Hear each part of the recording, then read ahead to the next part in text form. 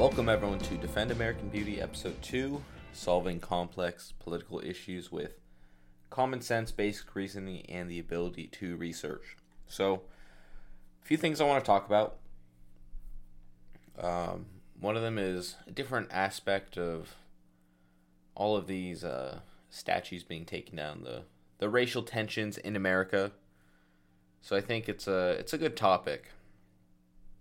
And a lot of these statues, they're federal property. And whether you ideologically support them or not, a lot of these people are destroying federal property. And that is actually a serious problem, because it's fine if you want to take down Confederate statues. I think there's a very good argument for that. Imagine in Germany, statues of Hitler. That would be offensive, to say the least. These Confederate statues were put up especially in the 1920s and 30s and 40s, and especially around the Civil Rights era, as a way to put up a big middle finger to minorities in America. So I think there's a very strong argument for getting these removed. The issue is that these are federal property, and they're not just vandalizing property, they're vandalizing federal property. They're not following the rule of law. This is a serious attack to the foundation of a civilized society. And I understand why people are upset and why people are rioting due to the recent instances of police brutality. But these statues are something completely different. They've happened before these recent riots, and they've continued. And something that happened was, this was way back in Charlottesville. Trump said, "Who's next? George Washington." And he was completely right. They're getting rid of statues of George Washington for being a slave owner. And it's not like anyone defends slavery in America today. That's pretty silly. Well, maybe the politicians on both sides who support illegal immigration and prison slavery, but that's a different story. No run-of-the-mill citizens in America are making any serious arguments for slavery because it's absurd.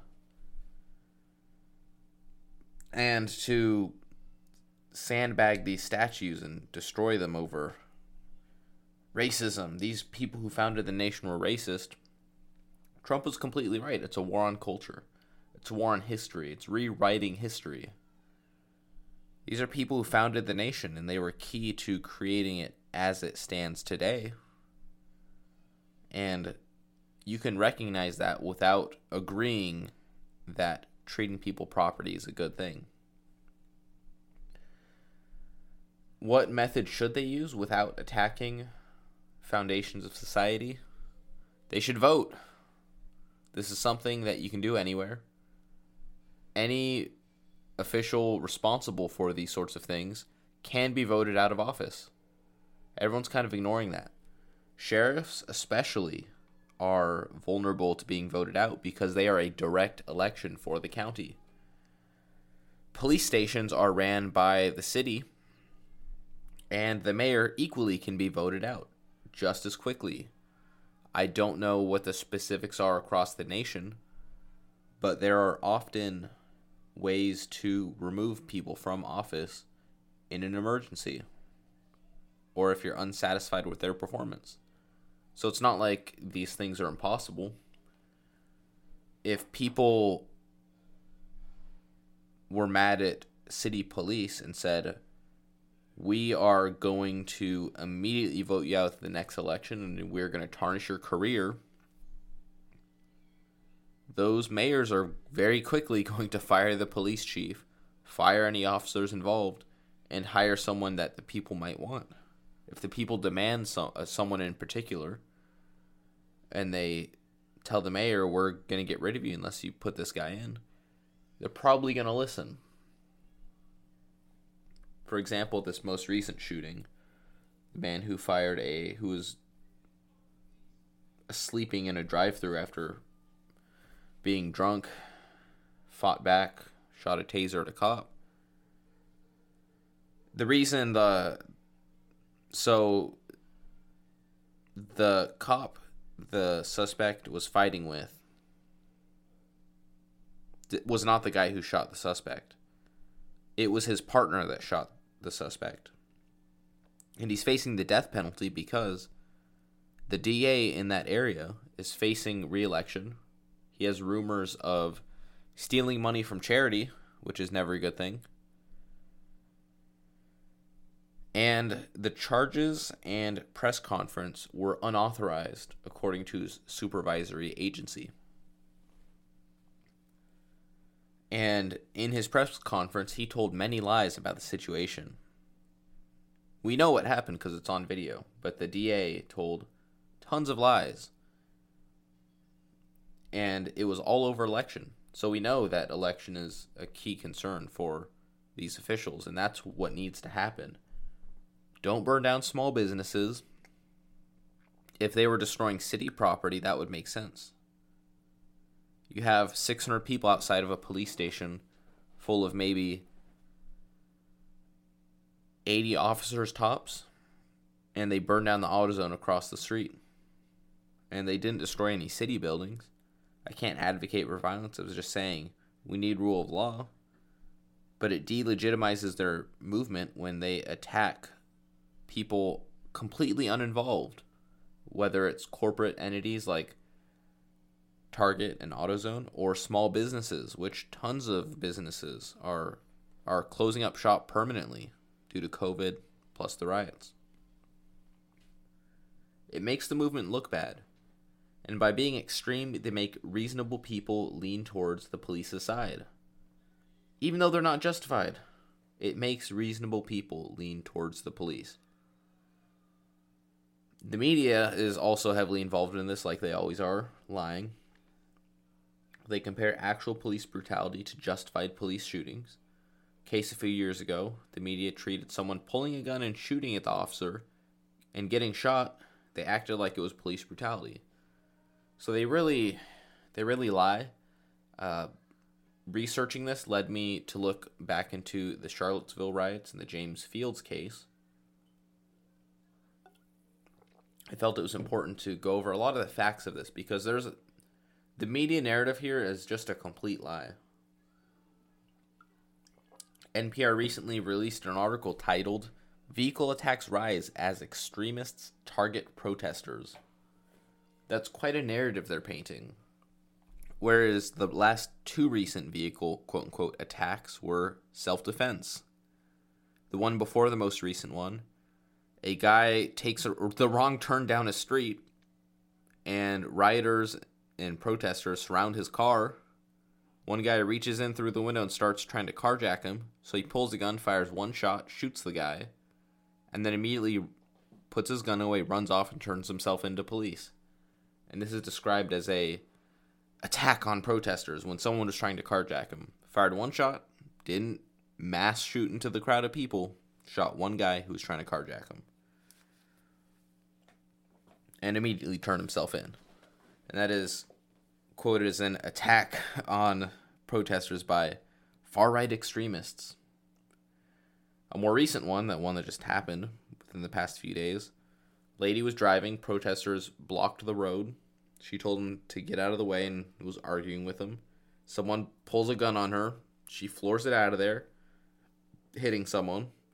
Then a block away, another protester stops her, pulls a gun on her, floors it home. And this is described as a vehicle attack. Someone pulling a gun on her for driving down the road. And she hits someone, flooring it so she doesn't die. And that's considered an attack. So, James Fields, a avowed neo-Nazi. His professors, his friends, they all said he loved Hitler. I'm not here to defend his political views. I'm actually kind of angry. I am having to sit here and defend him from the media. He's the person I would least likely want to defend for being such a horrible person holding such horrible views. So, James Fields' legal defense was he felt he was in danger, and his claim was Dwayne Dixon was brandishing an AR-15 at him. Dwayne Dixon is a left-wing Antifa professor that works at the University of North Carolina at Chapel Hill. So naturally, Dixon was charged for bringing a rifle to a protest. Fields was convicted and Dixon's charges were dropped. So, sounds pretty clear. Sounds like Fields' defense was bullshit and Dixon was being framed for something, right? That's what you would think when you hear how the case ended. Here's the issue.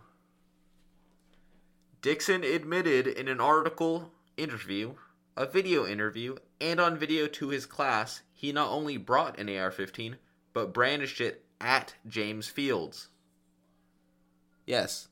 So, Fields was convicted because his defense was not worthy, and Dixon's charges were dropped. Despite Dixon admitting in 3 separate places, he did exactly what Fields claimed. It makes me wonder if there's any sort of bias in the police station, or any sort of political bias. So, here's a FBI Director Christopher A. Wray said the attack met the definition of domestic terrorism. So we have a Antifa protester, rioter, actual terrorist, pointing a rifle at someone driving a car, and James Field floors it to get away, and that is considered domestic terrorism, according to Christopher Wray.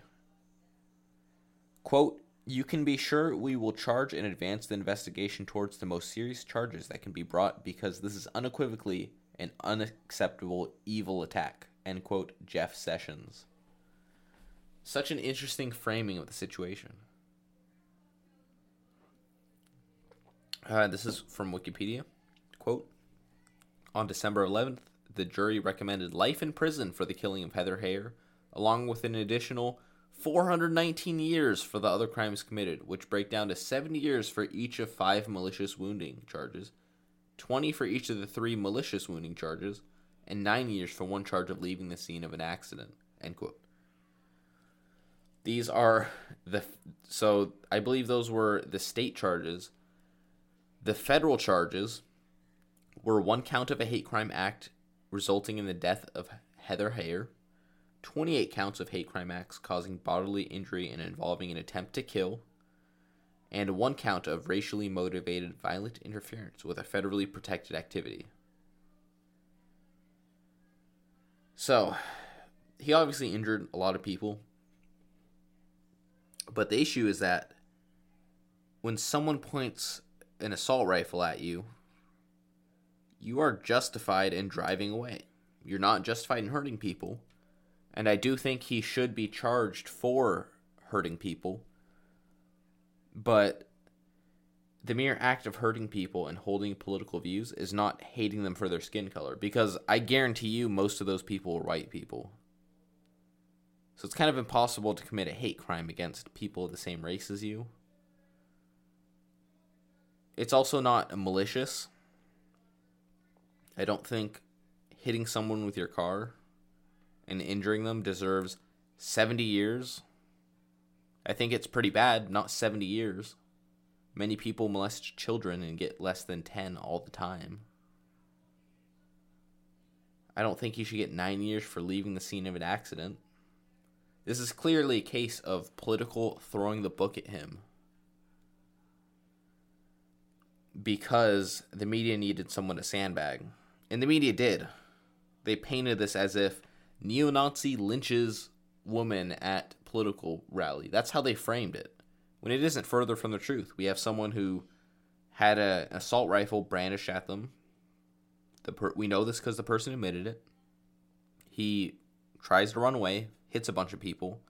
One person dies because of it.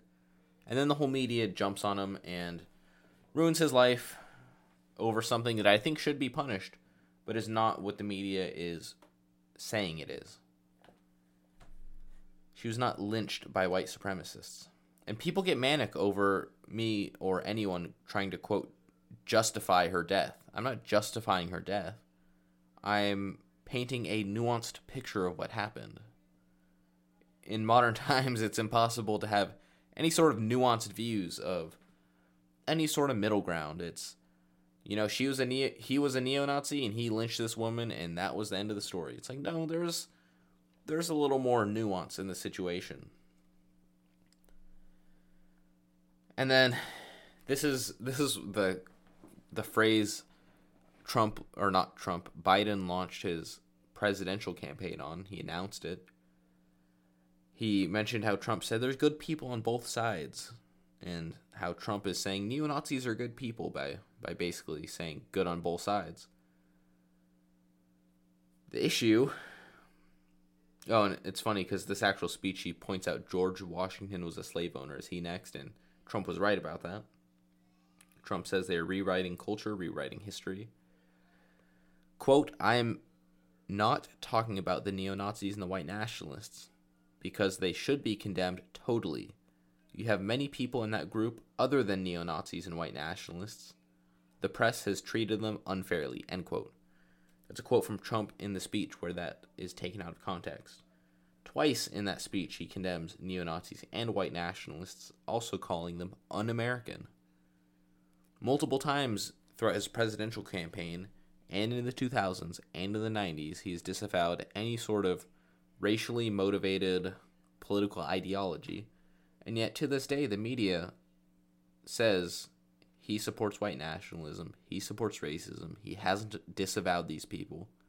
He's done it over 15 times.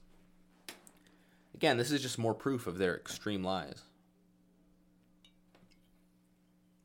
Alright, we're going to take a break. I will see you back in a few minutes.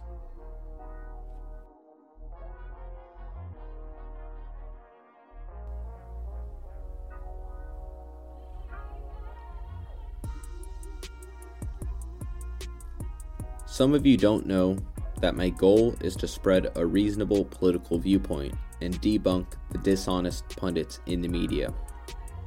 I'm trying to serve as an informative, fact-based resource to fight against the lying mass media. This mass media is owned by political parties on both sides who cater to their own people. I want to unite both sides with truth and solutions we can both agree on. If you enjoy this content, support it for free by subscribing to my mailing list. No spam, just new episodes. You can also help by sharing on social media with people who agree or disagree.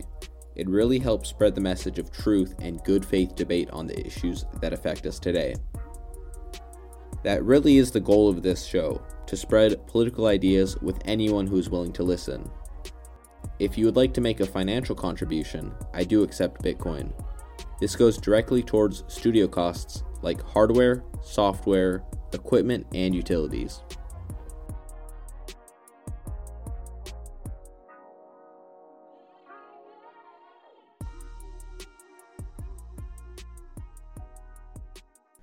Alright everyone, we are back.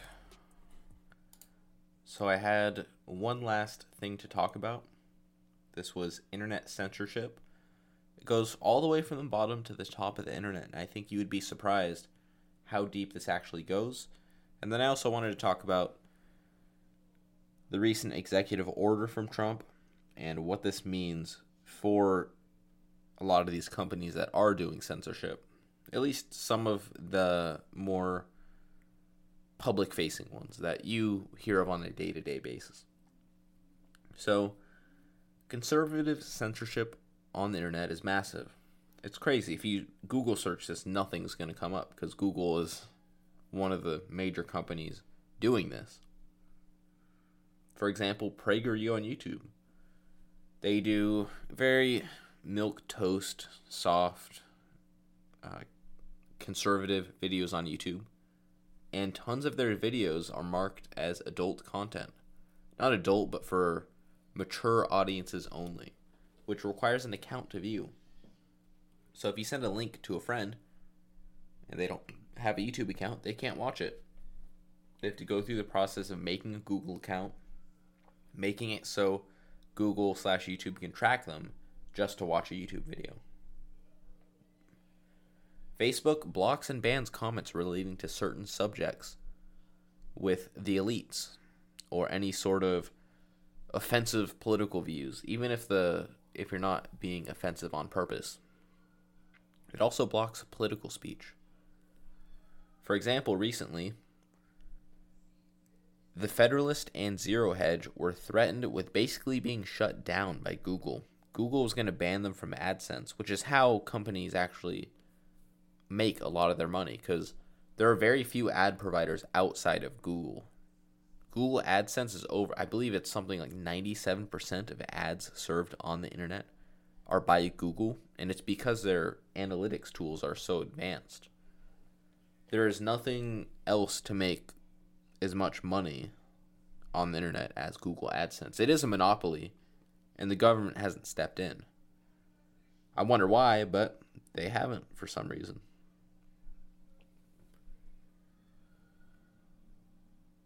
So, The Federalist and Zero Hedge, Federalist is right-wing, Zero Hedge is actually a liberal publication, but they have some very good articles. They go very deep on subjects. They go very deep into researching publicly released documents and that sort of thing. So they make extremely good content. For example, they had an article on Laura Silsby, the vice president of the Amber Alert system. Oh, looks like I got a notification. They had an article on Laura Silsby, VP of the Amber Alert system, trying to take children out of Haiti without proper documentation. Haitian government charged her with kidnapping. Then Bill Clinton stepped in and got the charges dropped. Quite an interesting story. Facebook will literally block you from posting a link to the article or even saying her name in a lot of situations. On top of this, if you want to post a link, here's another good example. I believe Washington Post had an article on this. Most people's mind are blown by this information, but California's minimum marriage age is 0. Children can and do get forced into marriage every year by the hundreds in California. All it requires is a judge's signature, which is standard, and the signature of the parents, not the child's signature. So often, children are married to adults that are 10 years older than them. And this happens by the hundreds every year. In 2017, a bill was introduced to raise the minimum age to 18. And whether it's 18 or 16, I don't really know. Honestly, a lot of countries, the drinking age is lower. A lot of things are lower. I think 16 is a good age to give young adults the privileges of being adult in general. I think that's a fair age. Because right now you have tons of teenagers that are sexting, and then they get hit with sex offender charges for distributing child pornography, which is insane. But I'm getting into the bushes. So, the Federalist and Zero Hedge, they were threatened, and I think Zero Hedge actually got hit with this, banned from Google AdSense. And they must have been posting some horrendous neo-Nazi rhetoric and advocating for helter-skelter and showing you how to make pipe bombs to kill minorities, right? That's what these publications must have been doing, right? No. It is because they had comment sections. Yes. The Federalist and Zero Hedge had comment sections. That's why Google is going to remove them from AdSense. And if you've never been to the Federalist, they're actually very good. They base a lot of their articles and stuff off of released and declassified and unclassified information, and they fill out FOIA requests. They're actually very good. Let me see who owns it real quick. Forget his name.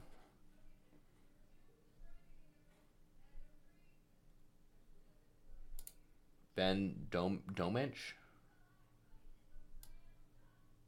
Yeah, Ben Domenech. It's a great publication, very by the facts. One of the things they were recently involved in was probably over a year or two ago.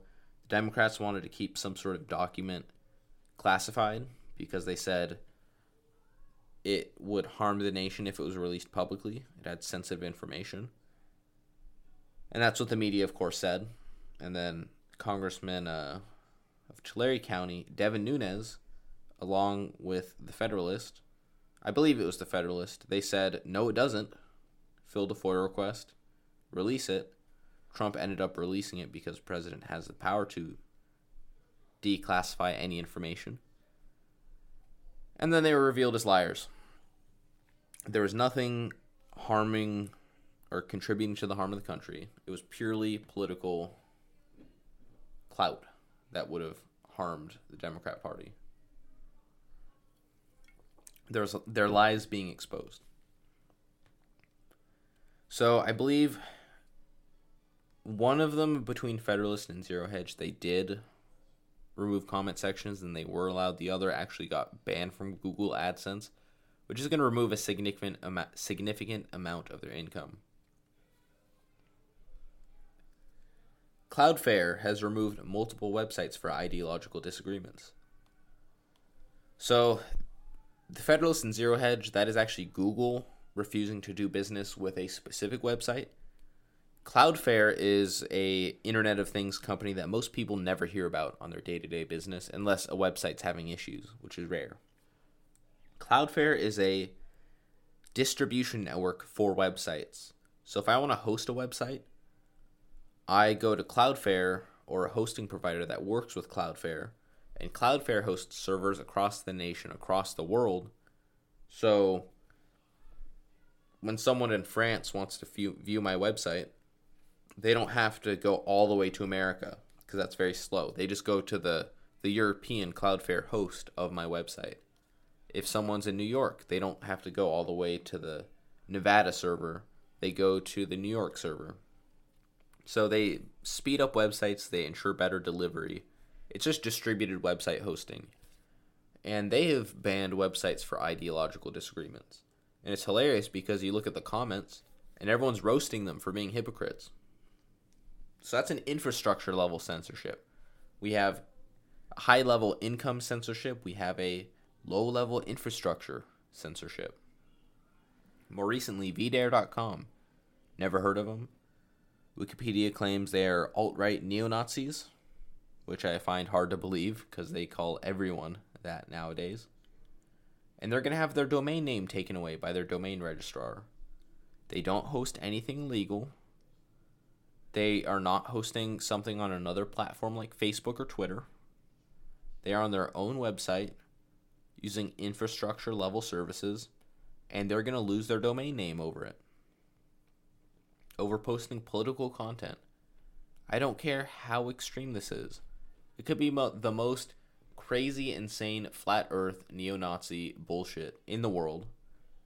And I don't care because it's not illegal content. And people are free to read what is on the internet and make up their own minds.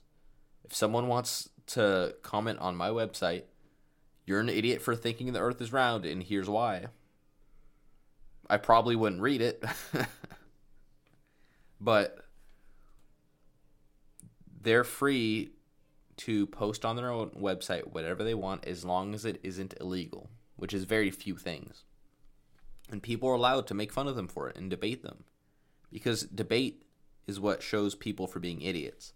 When you start censoring, it shows you, hey, these people might be onto something. Because sunlight is the best disinfectant. Exposing things for what they are is the best way to expose it for lies. So, Cloudflare and VDare, these aren't arguments of private platforms, private rules. You don't get free speech on Facebook because they aren't private platforms. These are public infrastructure level hosts. This is the open internet being censored for ideological views. That has extreme implications on the internet in general. It is no longer going to be the free sharing of information. It's going to be the free sharing of information we approve of. So in response, Trump actually did something extremely amazing. people have complained about for over a decade. I don't know if it was a decade. The Communications Decency Act, Section 230, CDA 230. This has a profound impact on the internet as we see it today. And the media swept this executive order under the rug. Someone I knew told me, Trump is trying to shut down Facebook. That's what the article said. No, he isn't. So to quote CDA 230, Section C, subsection 2, no provider or user of an interactive computer service shall be held liable on account of, and then subsection A, any action voluntarily taken in good faith to restrict access or availability of material that the provider or user considers to be obscene, lewd, lascivious, filthy, excessively violent, harassing, or otherwise objectionable, whether or not such material is constitutionally protected. So that's basically saying a computer service provider shall not be held liable if they take good faith to restrict access that the provider or user of that service considers obscene, lewd, filthy, violent, harassing, or otherwise objectionable, whether or not it's constitutionally protected. So this was originally published in the 90s, I believe the late 90s, to stop every single website on the entire internet from becoming porn. That's what it was published for. That is literally why it was passed into law. It was so I can't go on Facebook and post whatever hardcore pornography or harass people or show people's heads getting chopped off by the cartels. I can't post that on Facebook, and then when they delete my content, I can sue them. It's made to protect social media companies and websites from not having to host that very specific slice of content that is relegated to specific websites, and that is basically just to keep it away from children, which is good. And the wording of the law is pretty clear, but the key word, the key phrase is otherwise objectionable, whether or not constitutionally protected. Because otherwise objectionable is such a broad statement, it can be applied to anything. And companies are using this to censor political speech, whether it's infrastructure Cloudflare, infrastructure domain registrars, whether it's Google disallowing ads on websites, whether it's Facebook, Twitter, Reddit banning people for political speech that is non-offensive. So, what's the importance of this? I mean, they're being protected from being sued. Well, why can I sue other websites? And this gets into the difference of a publisher and a platform. So, a publisher is someone like the New York Times. They don't host social media. They may have comments, but they make articles and they publish those articles. A platform is something like Reddit or Facebook. These websites are platforms for users to share their content, and Facebook might post updates, but you don't go there for what Facebook is saying. And platforms receive special legal protections. So I can't go on Facebook and slander people and libel and post illegal content or offensive content on Facebook and get them in trouble. Because if that was possible, Facebook wouldn't exist. Makes sense. Publishers like New York Times or any sort of news publication are actually extremely liable for what they publish. They can be sued for libel, slander, whatever. If someone thinks they're lying, they can be held liable, fiscally responsible for what is on their platform. And the issue is that these websites, Facebook, Twitter, Reddit, they are platforms, but they are using the otherwise objectionable while constitutionally protected, section of CDA 230 to moderate political views. And this is stepping from platform into publisher territory. Why should they get protection from who they ban for based on their opinion when they aren't allowing everyone to be there equally and they are starting to dip into publisher territory? That's the issue here. So Trump actually issued an executive order asking the FCC to clarify what otherwise objectionable means. He also did some other stuff saying like federal agencies can't advertise on platforms that aren't being fair, basically.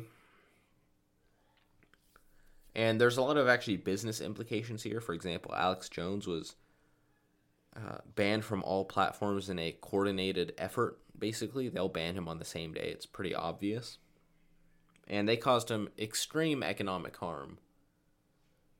I'm pretty sure you look at his monthly income and there's a significant dip during that month where he was banned. And because of Section CDA 230 protections, he can't sue any of those companies. But if they stop receiving platform protections because they are acting as publishers by banning him, he can sue them for tons of money. I'm sure millions of dollars, which is good. If they're banning people and ruining businesses over political views, people should be allowed to sue for damages. It's just common sense. If I damage your business by lying, you can sue me. If you damage mine, I can sue you. Why are big tech companies damaging businesses for opinion literally impervious to being sued? Because civilly, generally, I can sue you for anything I want. You can sue me for anything you want. And generally, the more litigious cases get thrown out by judges pretty quickly. But if Alex Jones wanted to sue Facebook, he literally could not. It is literally illegal for Alex Jones to sue said companies. He would take it to a court, and they would say, I'm not going to hear this, goodbye. Because it is illegal for him to sue them. So it really gives you an idea of how extreme the protections for these social media companies are. And I'm glad that Trump has asked the FCC to more clearly define what otherwise objectionable means. Because first, the big one, social media, it's going to affect. But then it's going to start affecting people like Cloudflare and domain registrars who refuse to do business based on ideological grounds, which is great because they're going to have to do business with people. If someone's not doing the law, they're going to have to do business with them because they're not just a business providing services. They are a business providing infrastructure services. Can you imagine if your power company said, sorry, you're black, we're not going to give you power. You're lesbian, sorry, no water. Ooh, you're trans? Yeah, we're not picking up your garbage permanently. Can you imagine the uproar there would be? The only difference here is that it's political speech. And instead of physical utilities, it's digital ones. These are digital monopolies to some degree. So they should be required to provide services to people who aren't breaking the law.